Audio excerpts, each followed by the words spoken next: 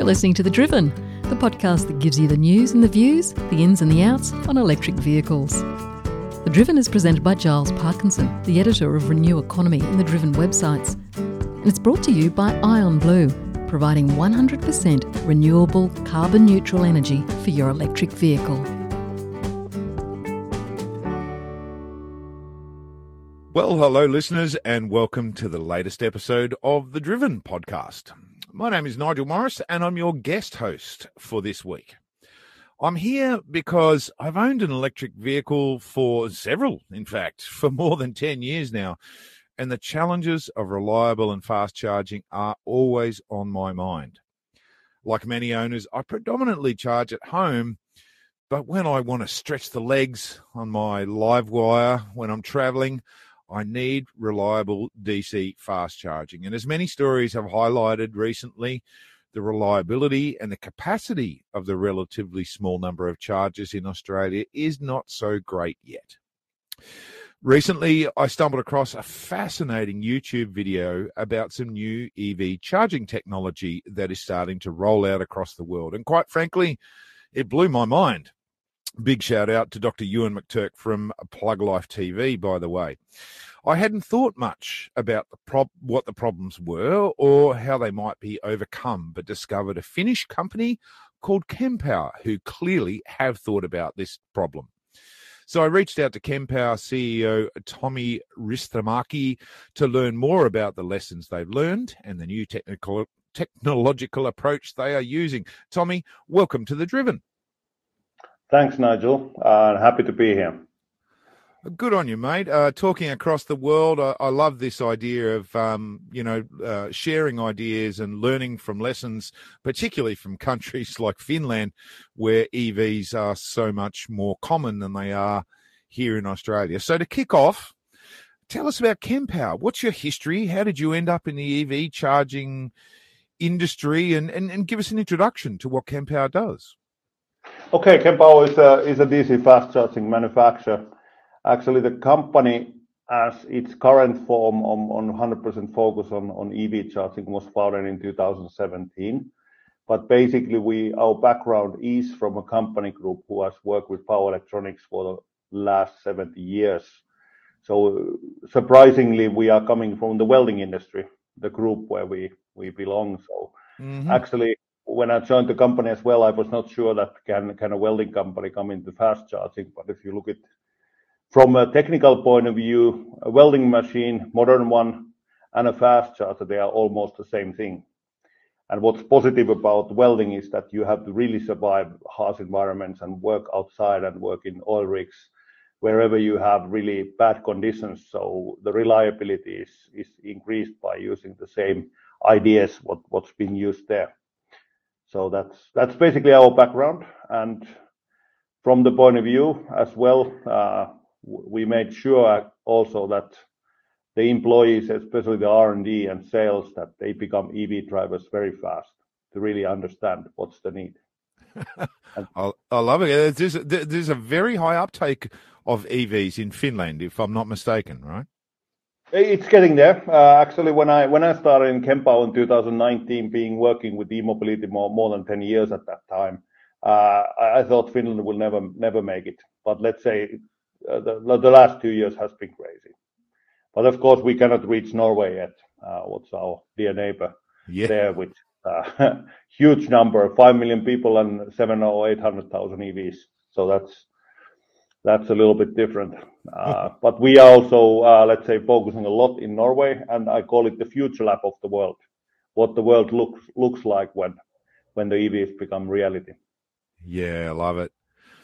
And if I'm not mistaken, you've actually got some of your equipment is already in use down here in Australia too, right? True. One of the first deliveries in 2019 went to Australia, but those went to underground mining, so you probably don't see it every day. Really? Charging some of the electric vehicles with the work underground. Yeah, correct. Excellent, excellent. Well, you're right. That does bode well for the how tough your products are. So let's jump in then. I stumbled across the Plug Life video a few weeks ago that described your unique approach to EV charging, and it was enlightening to say the least, because I actually didn't realize how many problems there are with traditional EV charging station design. So let's set the scene for our listeners about some of the inherent design and functional constraints this introduces, and how you guys solve them. It was beautifully described, I thought, as clever electron juggling. So what's the problem that you guys are trying to solve? We are trying to solve that basically when you are building EV charging stations today, and people are taking the early approach that you have like a standalone chargers and you can charge maybe one or two cars. Mm-hmm. And that is problematic when the EVs become the real norm, because if you have only one or two, let's say, charging points in a location, people have to wait for that. And it's really now a common term. I'm referring to Norway again, that they don't talk about range anxiety anymore. They talk about queue anxiety, that there is queues in the charging stations and you have physical fights in there if somebody cuts the line. And it is kind of, if you have tens of cars waiting to charge, that's quite drastic situation. And we try to look at it from the point of view that the grid connections in certain locations where you have EV charging are limited. Yep. And it is our duty actually to give a solution how you can utilize this limited connection in the best possible way and share it with as many cars as possible, but at the same time also take care that the charging times don't get too long. So that's looking at our modular solution where you actually share the power in a clever way that you can actually change the charging power by the need of the vehicle. And this was something that I didn't even realize was an issue, because until I watched the video, and it explained all of these things. So let's dive into it. And I think one of the first things that is different about your technology is the modular nature of the way that you've designed your chargers, and they use 25 kilowatt DC chargers that can dynamically share the energy as it's needed, right? So that's kind of the fundamental difference between, we've got some big EV charging manufacturers down here, and they build a big tower that has a 50 kilowatt AC connection in and then produces 50 kilowatts of DC out, and that's about it. But you guys have kind of redesigned the whole way that's designed and built, right? Yeah, it's a completely idea that we thought about the charger actually separate unit and then the distribution units, what we call satellites, which actually give the power to the cars, that they can use the same core charger in every spot on the charging lot. Parking lot, I mean, or charging lot could be a new term as well for those. But it's the idea that cars don't actually charge at the same power all the time. It depends also on temperature. Yes. It's depending on car type.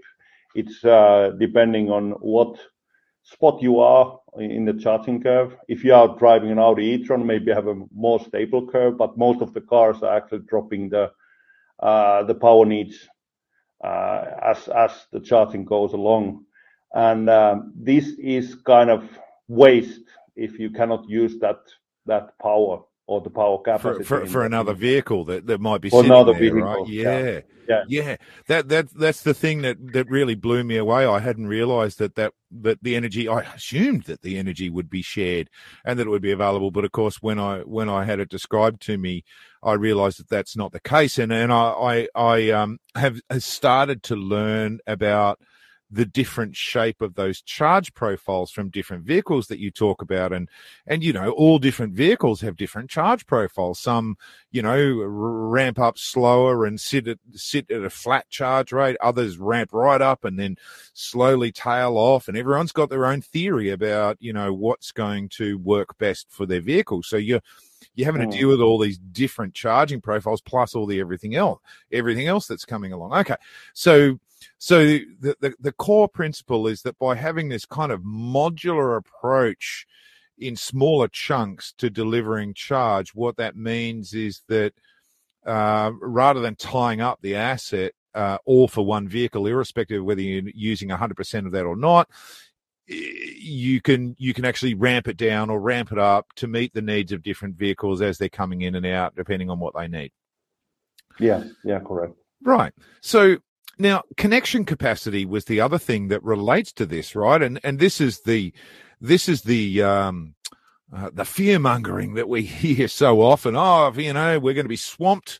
I see the other day a post online, someone said, it's going to be great for the grid when we get this plague of electric vehicles. They're going to drag the grid voltage down. They're all going to be using energy at the same time, and blah blah blah blah. Things that we know aren't to be true, but it's the logical, simple version of how people think the world is going to evolve if we've got millions and millions of electric vehicles out there. And of course, the network owners, the grid infrastructure owners, they think in an old-fashioned kind of way as well, and they sell you a transformer and they say, well, you're allowed to pull half a megawatt or whatever it is, and so how does your design work into those capacity limits and optimize those capacity limits that network operators enforce?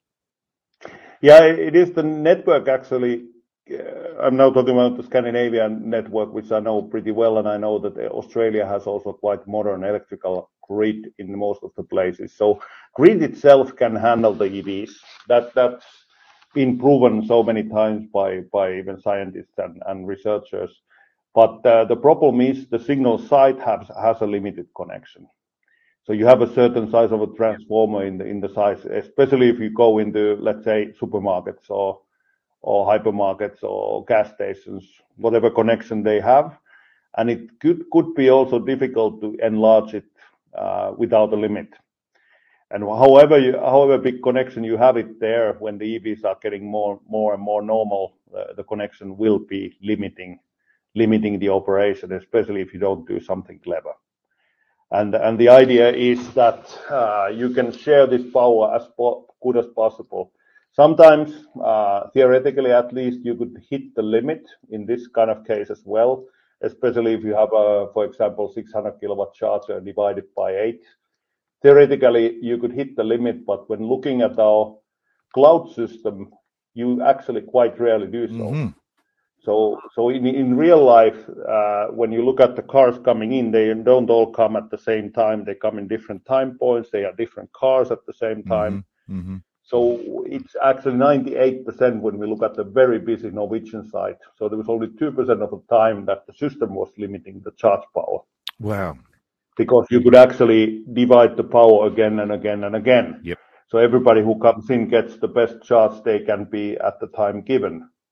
And you can use different logics. You could have this, Scandinavians love this democratic split because they think they need it, because of course we are democratic countries and you have to do even split. Mm-hmm. But I would actually prefer to have, as an EV driver, I would want to have this first come, first serve logic what we offer as well. We have some customers now using it and I think they got really good results. So that you get as many cars ready as fast as possible, then give the power to the next one. Yeah.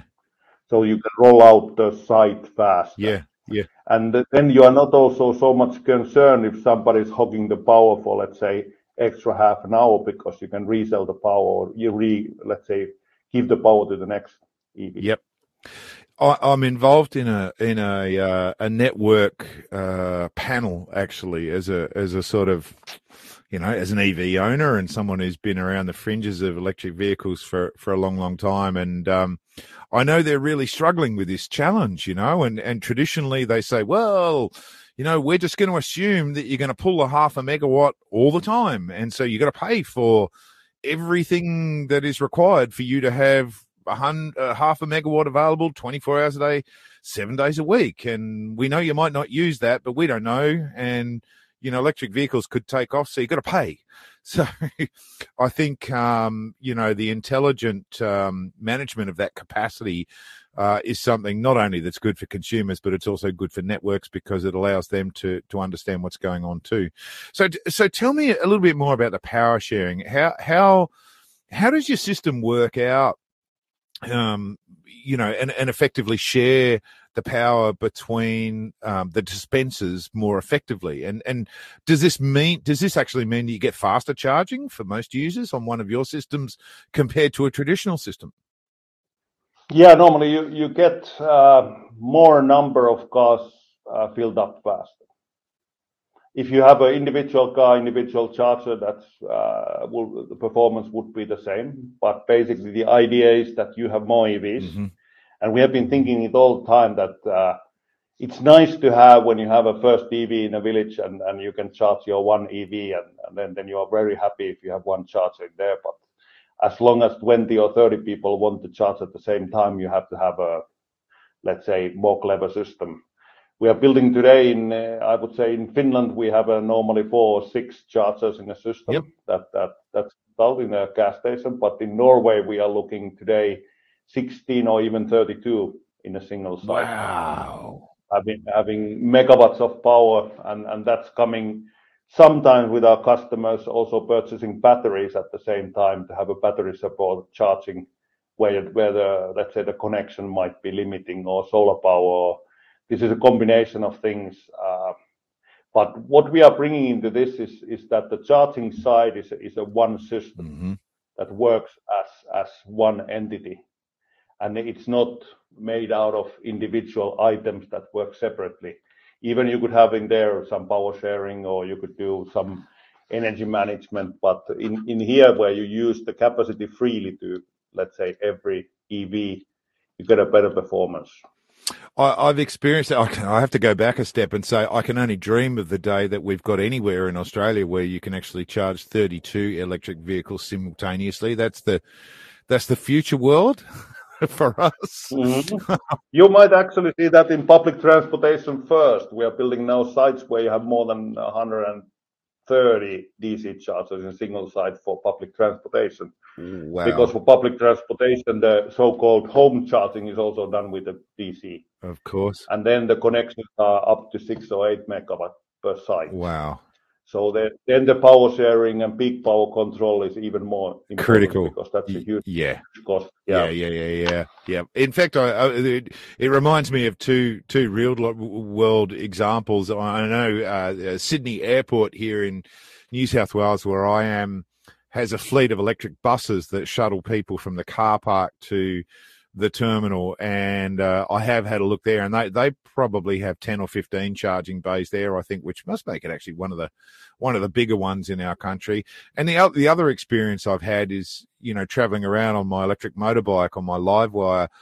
I've had the sort of the other end of the experience, I guess, where there was one charger in this location, and it's a really important location for me because my range is a bit more limited on a motorcycle. And I turned up there, and there was a family there that had a Tesla. And they were kind of oblivious to anything. They really didn't. They weren't excited about their Tesla. They weren't excited about what it meant to charge or discharge or who might be waiting. They faffed around and messed around and had no concept of the fact that I was patiently waiting, eagerly waiting for them to get off the charger so that I could actually top up and continue my trip. And so, I think there's a social aspect to this as well. Like you talked about, of people, as electric vehicles start to roll out into the mass market, we're going to get naturally consumers who they don't care. They're not interested in whether it's an EV or not. It's just a car. And if I need to fuel it, I'll fuel it, and you can bloody wait, mate. So anyway, these are all the things that we're going to learn over time. So one of the other things I learned was, of course, and again, it's the beautiful simplicity of really diving into this issue, is that, of course, current limits on dispensers and connectors combine with different battery voltages. And that has an impact on how much power can be delivered. And And presumably that causes waste too, right? Because you've got all sorts of different vehicles with all sorts of different voltages, and there's a whole lot of waste tied up in there somewhere, right? Yeah, and it's a difficult sometimes even for engineers, non-electrical engineers, think about it. Electricity is pretty simple. You normally, if power equals voltage times current, Yep. that's all you have to know. Yep. And if the voltage is lower, then you need more current, and if the current is limited, you will get less power. So this is this is also people are mixing the things, and people are mixing energy and power as well. Very many times that they are. I charge with 50 kilowatt hours of power, but that's not power, that's energy. If you get 50 kilowatt hours, your battery is normally full. Yeah. This is quite normal facts, but it is the efficiency of how you connect, and it also makes it easier for new people to come in there when they don't need to think about others so much. If you have enough connectors, you can get the car connected. We have also a lot of customers in the countries where the EVs are not so popular, for example, like Norway, and they could buy the system with let's say less power capacity because it's modular, because they see that this is what we need today. Mm-hmm. We need the power, let's say 150 kilowatt, and then 4 dispensers. Yep. That's normally you hit the limits more, but that's okay for the customer because they made a limited investment. But it's also really easy to upgrade. You add the cassettes, the power modules, and you have basically after 5 minutes you can increase the power by 50 kilowatts, 100 kilowatts, whatever you wanted to do. So this is also that the system can grow with the need. Right. And you don't need to install new hardware. Right. So just to give the listeners a kind of visualization of how your system works, rather than having all the DC conversion in the charger that where the cable is sitting out in the car park, you have basically a rack mounted pillar, a box that sits kind of next to the transformer, where you slot in all your DC modules, right? And so that's what you're talking about that expandability. You can start with just 4 or 6 modules in that box, and then if you want to expand the capacity of your site, as long as the transformer can handle it, you can just have someone come out and just add some more modules. Is that what you're saying? Yeah, correct. I love it. Correct. I love it. Expandability and modularity is something that this industry is clearly going to need, because it's going through this massive growth and adaptation and change all the time. So yeah. And I mean, just coming back to the issue around EVs, and how they behave. Are you seeing trends around what those charge profiles look like? Do you think that we're going to have this wide range of vehicles with all having their own different charge profiles, or do you think that's going to sort of focus down onto a small number of charge styles? What are you seeing there? I think it will vary. Yeah. Because there's especially you have the short distance and long distance cars, and then it's about let's say the price ranges of the cars that has a lot to do with.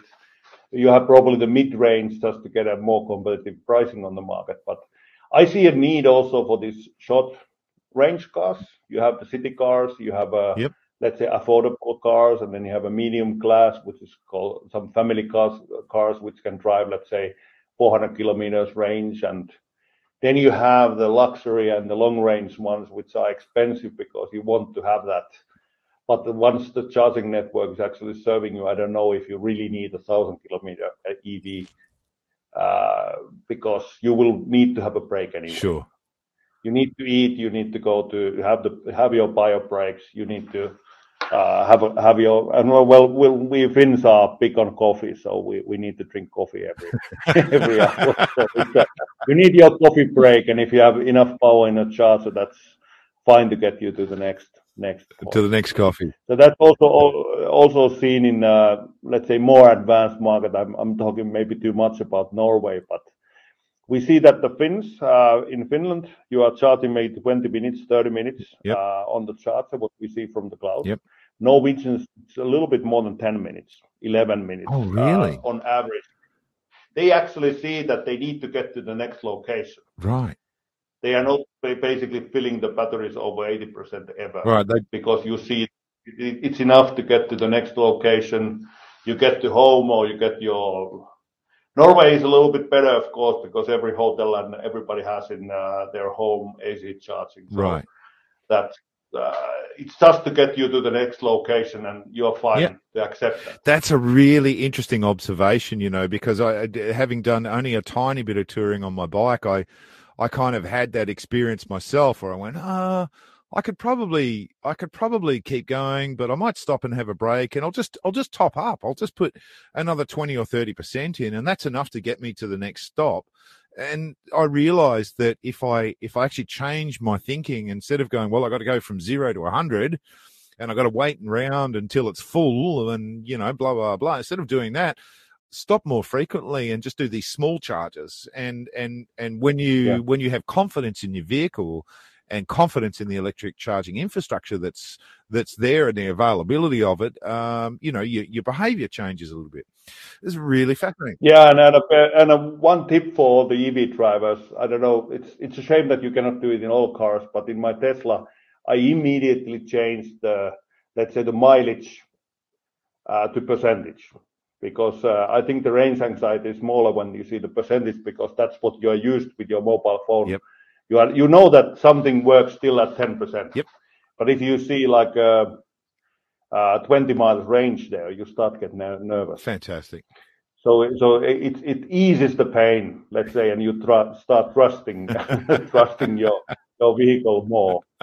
But it feels bad when you see that I only have like 50 kilometers or 25 miles to drive. So it somehow feels bad. Yeah, we've got in my wife's EV. You can only see the range, and I can understand her when she gets more nervous about that.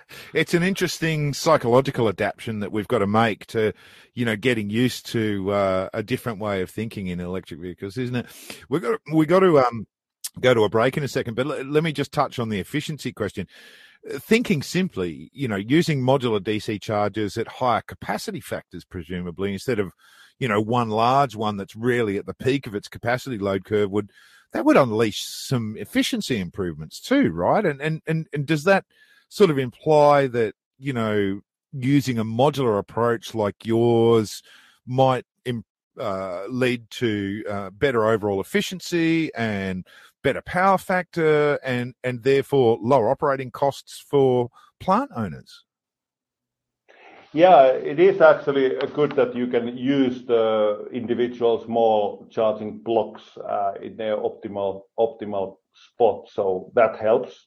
But actually the biggest difference what it makes is that when you look at the charging owners, they can use the whole system more efficiently. We calculated that you can, with 50 kilowatts lower power, you can still get a 20 or 30% better sales rate for your electricity, because it's more usable. You are not basically losing the capacity. Yes, because once one car actually hogs, so it has a bigger effect. Of course, the efficiency is nice. You get it to use the equipment at the more optimal point, but the key there is how to keep your capacity sellable. Yes, of to the course. user I get what you're saying. in a better way. Yeah. Oh, cool. Okay, so the efficiency is good, but having it available for people to use when they need it, and if they've got the power, if they've got the ability to dump it into their car and the other car doesn't need it, then you're selling more kilowatt hours, which is how station owners make their money. That's a great little insight. Tommy, we need to take a quick break and hear a word from our sponsors. We're all looking to do our part in reducing our impact on the planet, and buying an electric vehicle is a huge step towards minimising your carbon footprint. However, most of the electricity that powers your electric vehicle comes from fossil fuels, contributing to climate change. Iron Blue is here to change that. We allow you to offset your car's electricity usage with clean and green renewable energy. Our low-cost subscription is quick and easy to set up. Iron Blue will calculate your vehicle's annual grid electricity usage via a simple questionnaire. Then, we will acquire an amount of renewable energy certificates, or RECs, which represent this equivalent energy usage sourced from 100% renewable energy projects, such as solar and wind. This means your vehicle's use can now be completely carbon neutral and support a renewable energy future. At Ion Blue, we're excited that this future is not far away. But in the meantime, we are here to help. All right, we're back after, and thank you to our sponsors for supporting the program. Fascinating discussion. Tommy, thank you so much for starting your week out on a Monday morning and joining us down under in Australia. Now, as a solar guy, I'm familiar with system designs using high voltage DC power. And am I right that your charge stations must be using, if you've got your tower with all your DC modular gear over sitting by the transformer and you've got your dispensers, you must be shifting high voltage DC to each dispenser instead of AC. Is that correct?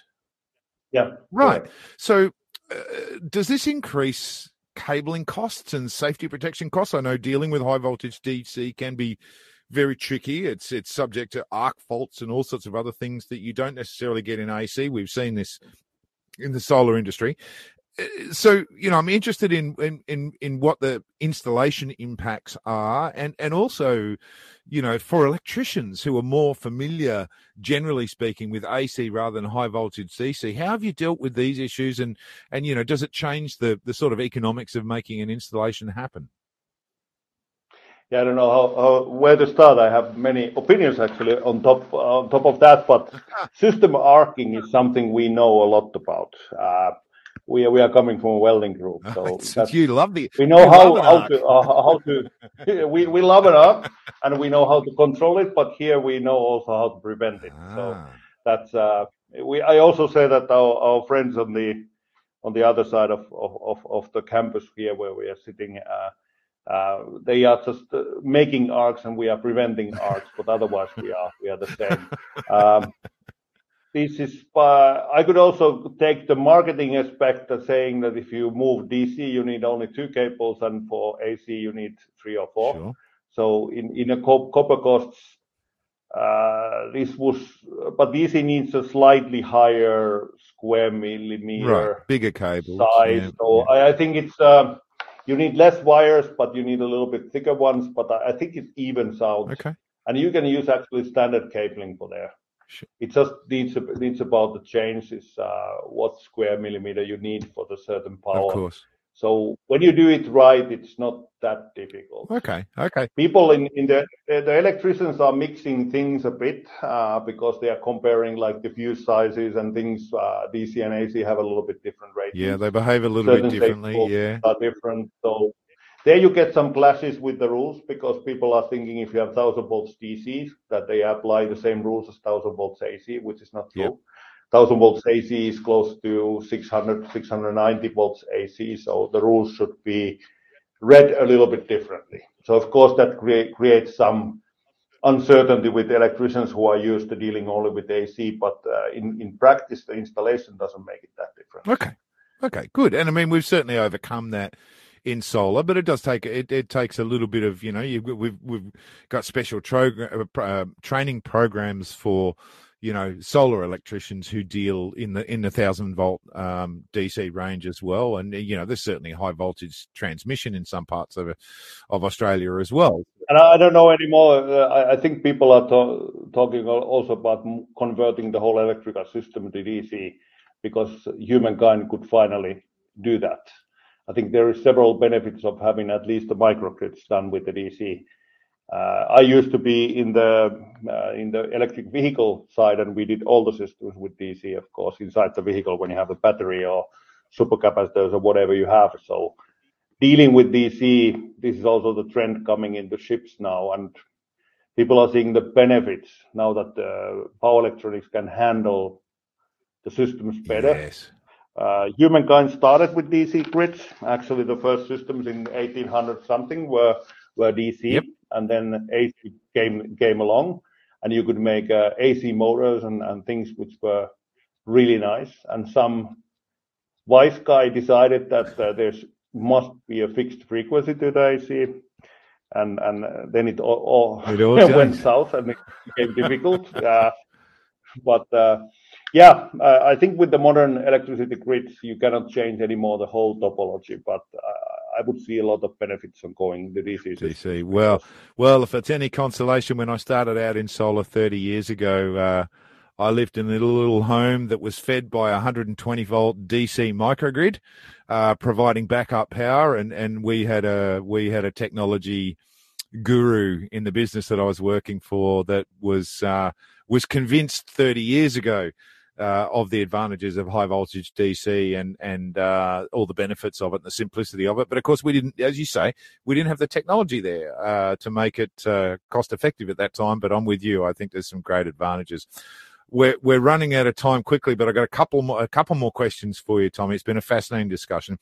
One of the things I have to say that I was most excited about, and it's always the simple things, but on practical issues, I noticed that your dispensers have much longer, more flexible cables that are overhead rather than, draping across the ground like a traditional fuel bowser cable or pump cable, a pump hose that hangs overhead rather than draping on the ground. So I just want to thank you for finally solving that problem, because I can't believe how impractical many of the cabinets are that are out there.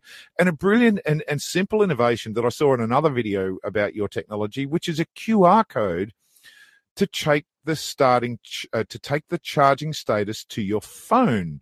Now, this might seem like a small detail, but these things make a huge difference. And as a Livewire owner, I don't have a sophisticated app. And as we move into, like you say, there's short range city cars, there'll be family cars, there'll be long range cars that are high priced. But as we move into more and more basic cars, they won't have sophisticated systems on them so that you can remotely access the car and see where it's up to. And you've solved that by allowing you to really simply just snap a QR code off the charger and remotely see where your vehicle's at. And I want to test. We have to get one of these in Australia so that I can have the flexibility and the comfort of sitting in a cafe where I'm nice and warm and knowing the charge status of my bike. So this is a huge bonus. And these small things seem to be something that you guys have really spent a lot of time thinking about. Yeah, it comes from the idea that we wanted our engineers to become EV drivers, and we supported that from the company side, because we saw that important that our engineers, when they are doing the chargers, that they are developing something they actually like themselves. Nice. And when you look at it from the EV drivers aspect, then you start getting ideas better. Now, we probably don't have enough data of Livewire yet, but when we have a common EV car that has charged a lot, our backend also recognizes the car by the charging curve and can give a better estimation to that car in minutes. We get to around 1 minute accuracy today, which the cars themselves cannot do, because we take into account the battery temperatures, which we estimate from the initial parameters of charge, and based on the historical data. We are still getting about 500,000 kilometers per charge data per day, and we are comparing that to every charge to that. So basically, we are giving now even more better than just the percentage value. We are giving a minute estimate that, let's say 15 minutes, you are at 80%, and then in half an hour, maybe full. People are also understanding better that after 80%, the car gets slower when you see the data in front of you.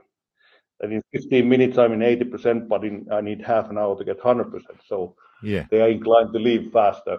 Yeah, that's it. That's right, which provides access for the next person to come along and charge too. I love it. These simple things are important. Now, one more small thing, just on another practical issue. Where are you heading? I've heard talk of liquid cooled cables and, trying to again drive the efficiency and all those kinds of things. Do you think we're going to see liquid cooled charging cables anytime soon? Yeah, from our side as well. I think we are. I don't see that a big issue with maybe in down under when you have a higher temperatures than we have. I would think that maybe let's say the charging pins, which are actually the connector pins, is the critical point that you have to cool them down. Oh, really? And so that you don't melt the vehicle side connector. That wouldn't be very nice.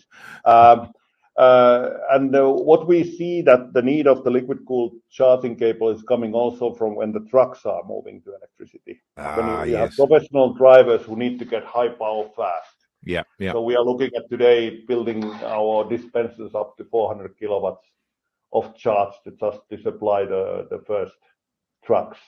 And then looking at if the megawatt charging will come later on as a standardized way. But the trucks today are requiring fast and fast charge, and time is money when you are moving logistics. It's a little bit different than the private people. They might take a break when they feel like it, but the professional drivers must drive, and then they have a controlled breaks. Of course. And you should actually fill in that time. Yeah. And you have a lot bigger batteries coming up when you have a long distance trucks, what we see now in Europe coming up. Yeah, we're starting to. We had a trade show not long ago, and there was a couple of big semi trailers there with some pretty big numbers that they were going to be requiring for charging and capacity. So I can see that coming. I think the powers will go up, and liquid cooling is one option because, like I said, it's not really the cable. You could make the cable thicker if you can still lift it. Yeah. But the problems with the CCS connectors is the pin temperature. Pins. Because they were actually designed originally for 125 amps, and now people try to push 700 amps through. So you can imagine they get warm. So we have to find ways how to cool them down. Yeah. You guys have obviously thought about this a lot. Speaking of which, let's talk about complexity, reliability, and repairability. In Australia, we get fires, we get drought, and for the last 3 or 5 months, we've had floods everywhere, and a lot of our charging stations have been damaged by floods.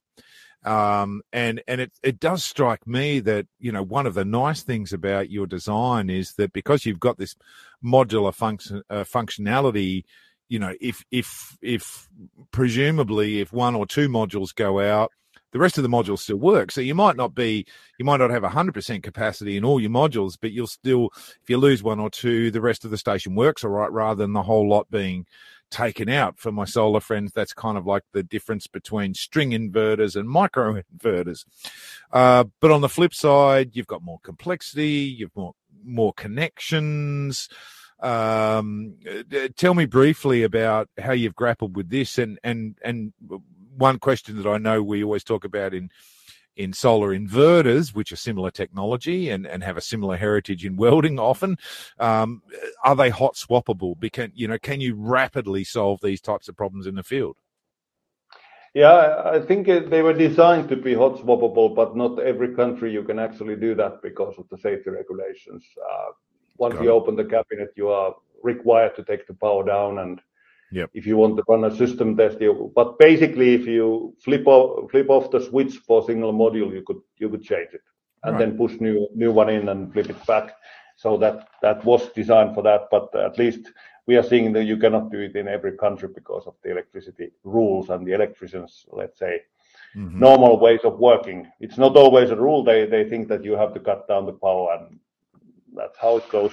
But everything was designed to be modular in a way that if we are looking at our dynamic module, which is making the power distribution, or we're looking at the console module, which has the brains, or even the, let's say, charging controller on the dispenser side, they are all modular that you can basically easily swap things and don't need to stop the whole system running.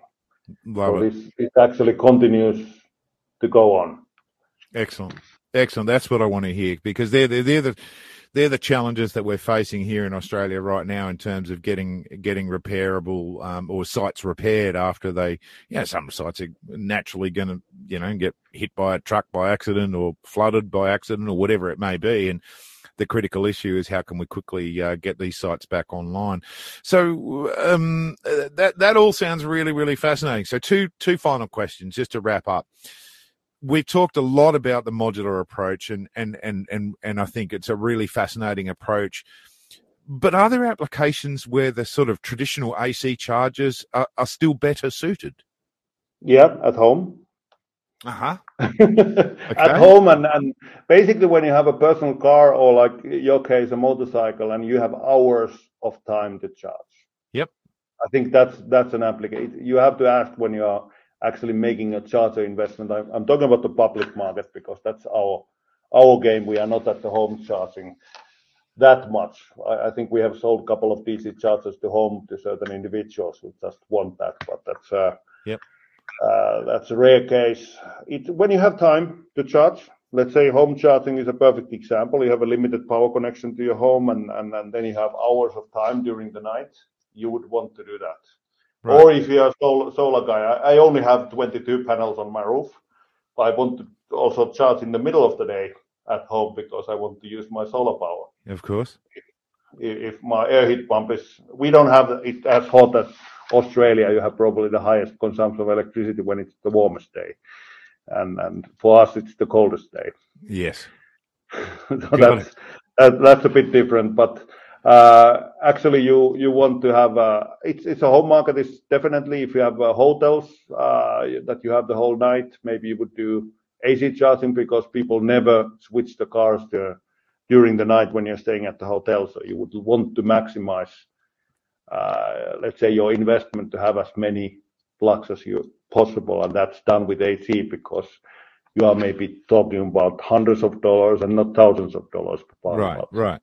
But in the space that you operate in those, a charging station where there's 5, 10, 20, 30 chargers, you're telling me that you think the future is in these kind of DC modular stations rather than the traditional AC style. I think so. Especially, I would say some maybe big city supermarkets could still use AC, but people will be more happy if you have DC there as well. Yep. So it's also if it's from the point of view of if having a supermarket and you want to have charging, if you have DC charging, it's more likely to get the EV drivers coming there. So it's also to attract the customers to come. Sure. AC charger doesn't attract anybody. Yeah, you're right. It is hard today for me, at least, if it's the one without a cable. I have a hard time because people are lazy. I'm as well. So it's sometimes difficult to get yourself to get that cable from the back and actually connect it when you have a DC charger that has a cable or AC charger that has a cable already. I hear. All right, last question. You've really been a wonderful guest, Tommy. Thanks so much. It's been really, really interesting. What's coming up next? Where do you think the next big innovations will be? What are you guys working on? What's going to be the next big thing that you guys think will change in the next 5 years or so? 5 years, I think that because of the trucks coming, of course, the charging powers will go up. Mm-hmm. I think we will see truck charging sites with megawatt power charging outputs. Mm-hmm. So that's at least one. For personal cars, I think we are seeing larger and larger sites. And our development is also how to build it even bigger and how to control bigger sites and use our data, what is gathering into our backend, because that's one big thing what we've been working from day one is how to use the data for more clever approach. Big data. There's always bonuses for big data, and being in the software space, so I was getting excited. And it's hard sometimes to talk about what you can do with the data. Yeah. Today we are doing the thing that we are giving this, let's say, less than a minute accurate, let's say minute scale estimates for the car drivers on their charging times. So there is really good ways how to use the data. Next day we could give actually a battery, let's say, condition estimates through the data as well. So these are very interesting topics what you can do when you actually get and you own the data. And we made it sure also that we are developing, let's say, the charge control and charge communication ourselves, that we can utilize and get every part of the data to ourselves. Brilliant. As well. Brilliant. Data gives you the chance to learn about what's going on and to take those next steps, doesn't it? Tommy, It's been an absolute pleasure having you on the show, but sadly we're out of time. Thanks so much for joining us. Thank you. Well, thank you. It was an interesting talk. Well, I'm glad to hear that. Well, friends, that's a wrap. My name is Nigel Morris. I'm Head of Business Development at Solar Analytics and obsessed with electric motorcycles. I hope you learned something about the world of electric vehicles and electric vehicle charging. Thanks for tuning in, and bye for now. The Driven podcast was brought to you by Ion Blue. Ion Blue provides 100% renewable, carbon-neutral energy for your electric vehicle. Many EVs are responsible for significant carbon emissions because Australia's grid is predominantly fossil fuel powered. But for as little as $6 a month, you can clean up your EV. Find out how. Go to ionblue.com.au.